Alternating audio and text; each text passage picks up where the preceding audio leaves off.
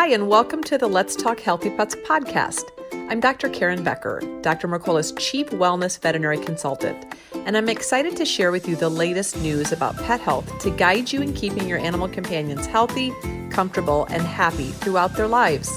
My goal as a proactive vet is to empower pet owners to make knowledgeable decisions to extend the lifespan and well-being of their animals.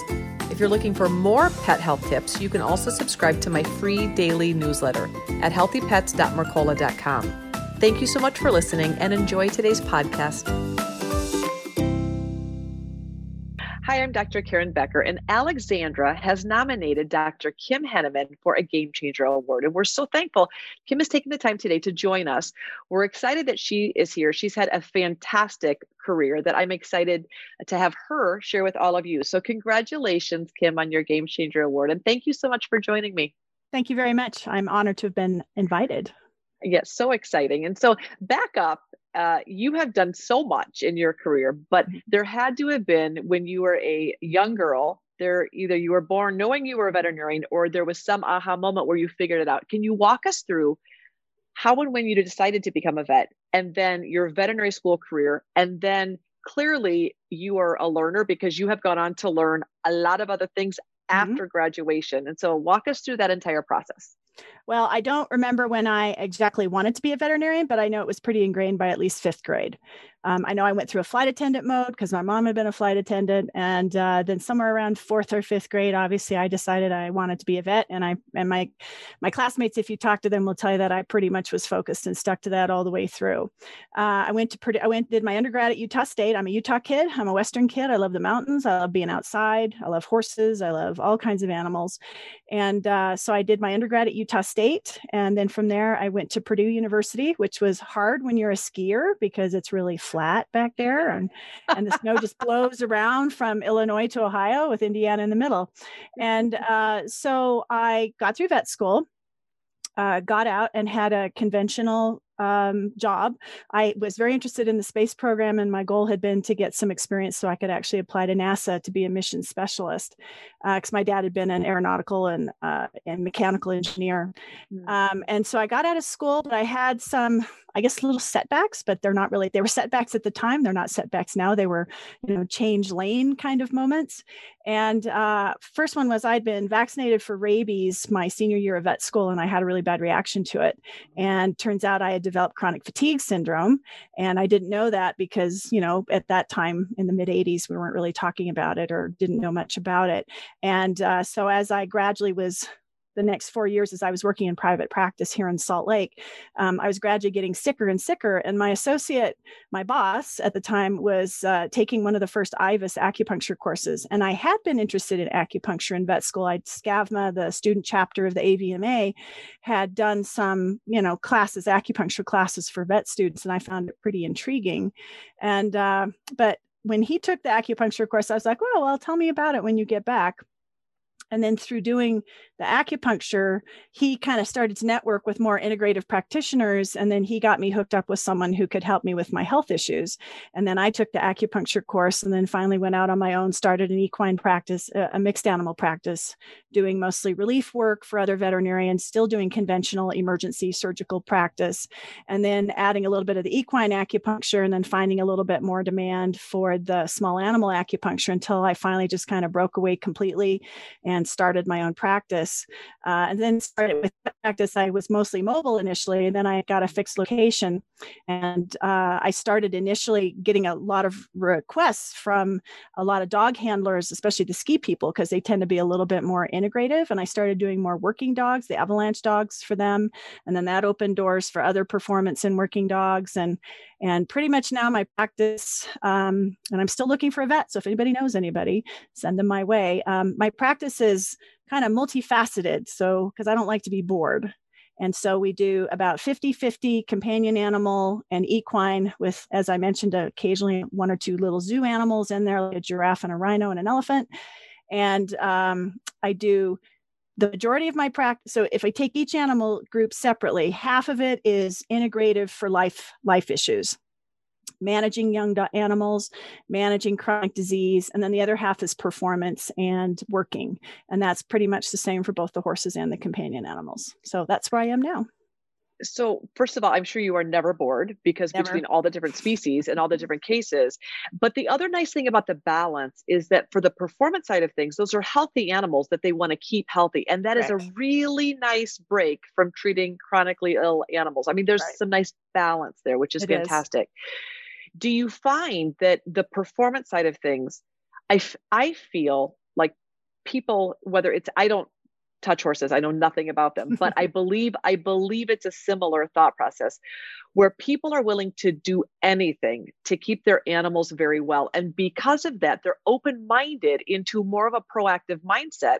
No one uses drugs proactively. We're using nutraceuticals and food and modalities to help keep the body above the level of breaking or becoming sick or degenerating.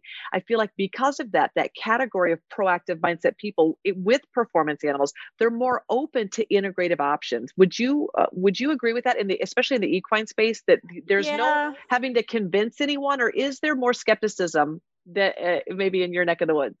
Well, I don't think it's a skepticism. What I see is you kind of have it split. You've got the people who will do anything in the wrong way. So they will try drugging an animal. They will probably not give them the rest that they need. And those are issues that I get worried about. But then you also get other people who've tried things, or they hear that somebody else tried thing, and then they were beaten at a competition. And so then they said, well, I'd like to try this acupuncture. I'd like to try this chiropractic.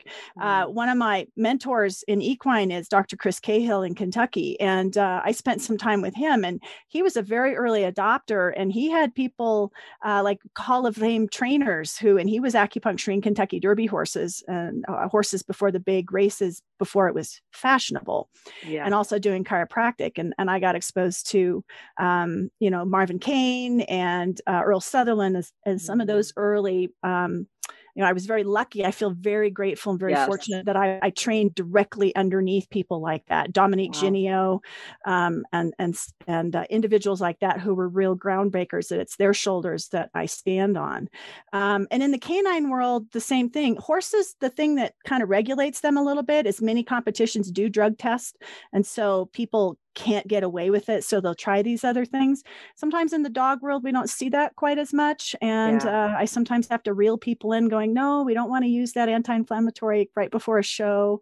I do work at the Iditarod as a trail veterinarian. I just got back where I got to work on dogs at minus 55 degrees Fahrenheit. So that was an experience.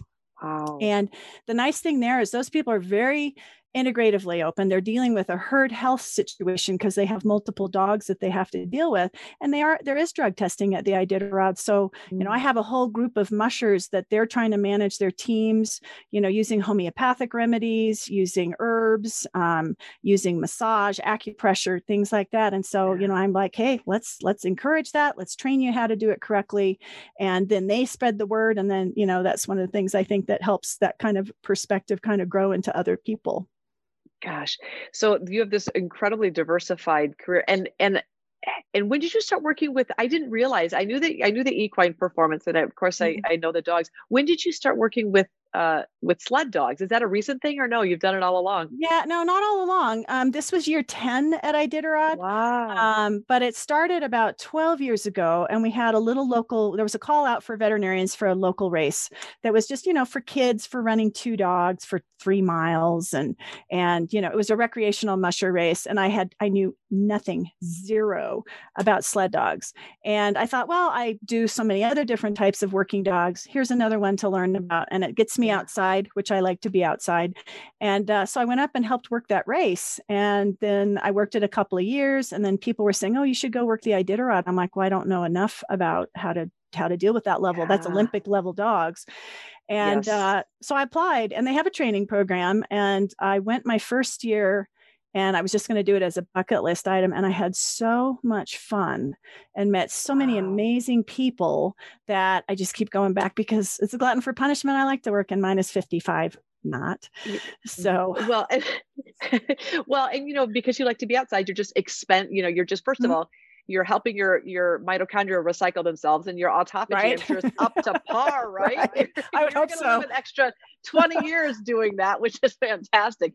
But just yet another really amazing diversified experience that that's that has to be incredibly fulfilling, and also so good for your brain and keeps your career so colorful and diverse. It's just really But wonderful.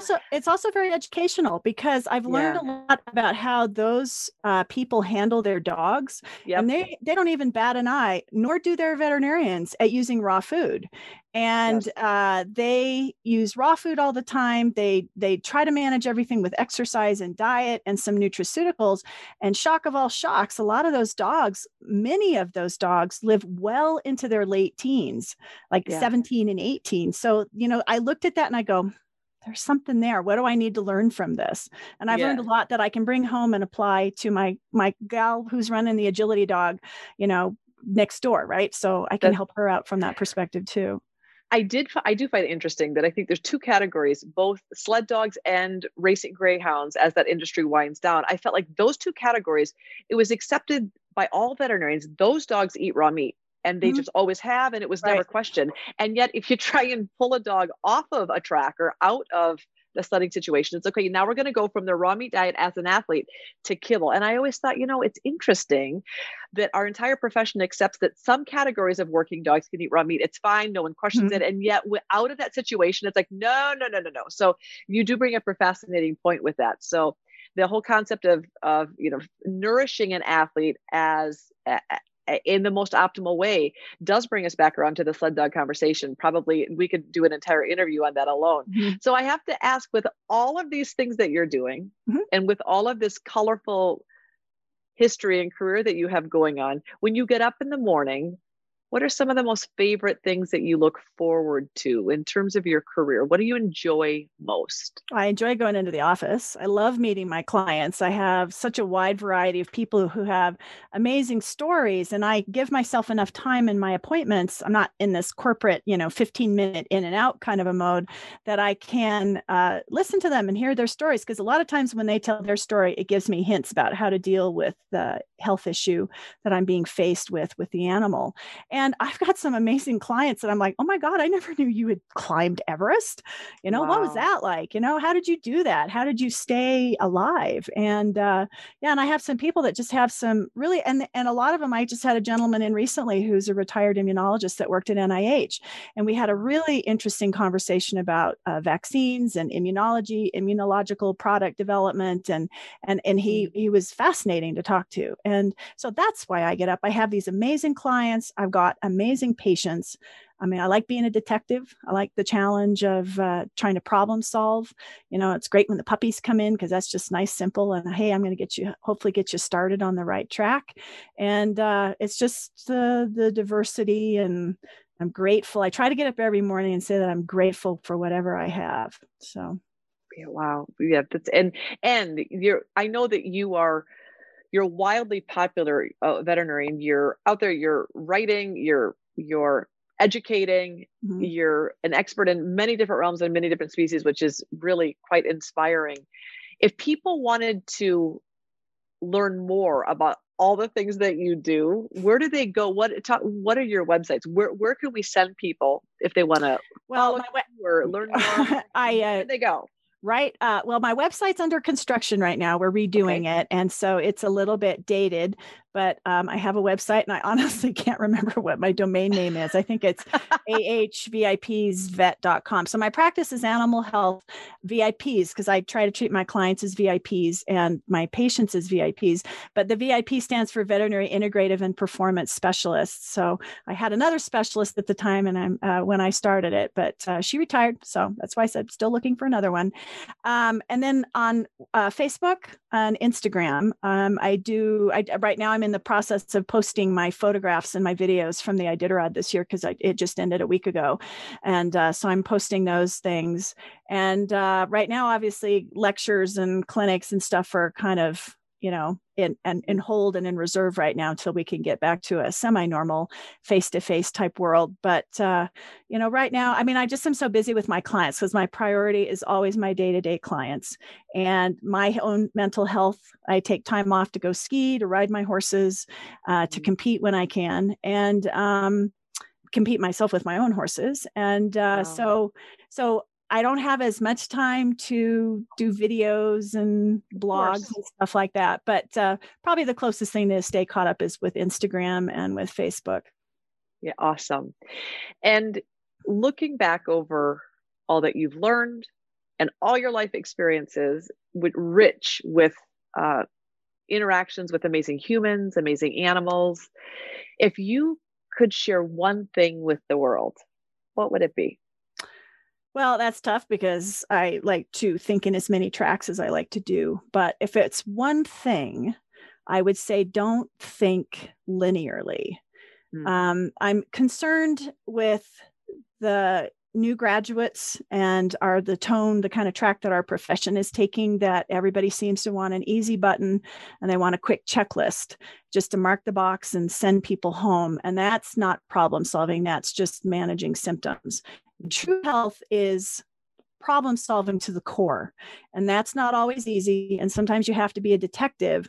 And unless you look bigger and you see patterns and you see interactions and you take the time to learn about the pattern here, the pattern there. I mean, that's a Chinese Ayurvedic homeopathy thing, right? Is to look at the bigger pattern, both the big patterns, the little patterns, and those aren't linear, those are circular, twisty, turny, and therefore they look like they're a little bit more difficult. And, my clients actually sometimes do a better job at that than I think myself and many of my colleagues do. So I would have to say the one thing is look at the big picture, try to put the patterns together. Everybody be detectives. I mean, I know that's not just one thing, but I guess that's a big thing. That's really good advice. And I think that you have set your practice, your life, your job as a veterinarian up to where you give yourself the time to be a really good sleuth, a diagnostician. You're giving yourself the time to communicate with your clients who are perceptive enough to identify those patterns once the conversation gets started, but you give yourself the opportunity to carve out the time to have the conversation, which is, I think, really excellent advice and profound words of wisdom, especially for younger veterinarians that may be frustrated. They maybe haven't had this piece of incredible advice to be able to enrich their careers enough, being able to get to the root of the problem, meaning the checklist is never going to cut it. But because we weren't taught that in vet school, learning some of these really important gems come from well-seasoned veteran clinicians like yourself to be able to say, there's a different way of looking at the art of medicine. Exactly. Yeah. I tell my interns and my preceptors, think of it as if you're looking into a room from a specific window. Now move to a different window and look through it that way. And how does that room change? And when you look through all the windows, you get a big picture. And then that does make it easy to use a little checklist to go, okay, I think it's this, this, and this. Now what do I do? Yeah. And that's also brilliant advice. Use your checklist as the summary conclusion after you have evaluated the entire home. Yeah. Brilliant. Well, you bring so much wisdom to our profession. We're so thankful and honored that you so graciously share all of your wisdom pertaining to all of the different species that you're passionate about. We love this. We love that Alexandra took the time to nominate you, and we're so thankful that you have taken the time this morning to share with us a little bit more about all the amazing things you're doing. Thank you so much. Thank you so much, Karen. And I thank Alexandra. It was a surprise, and I have to thank her very much for having done that. It's an honor.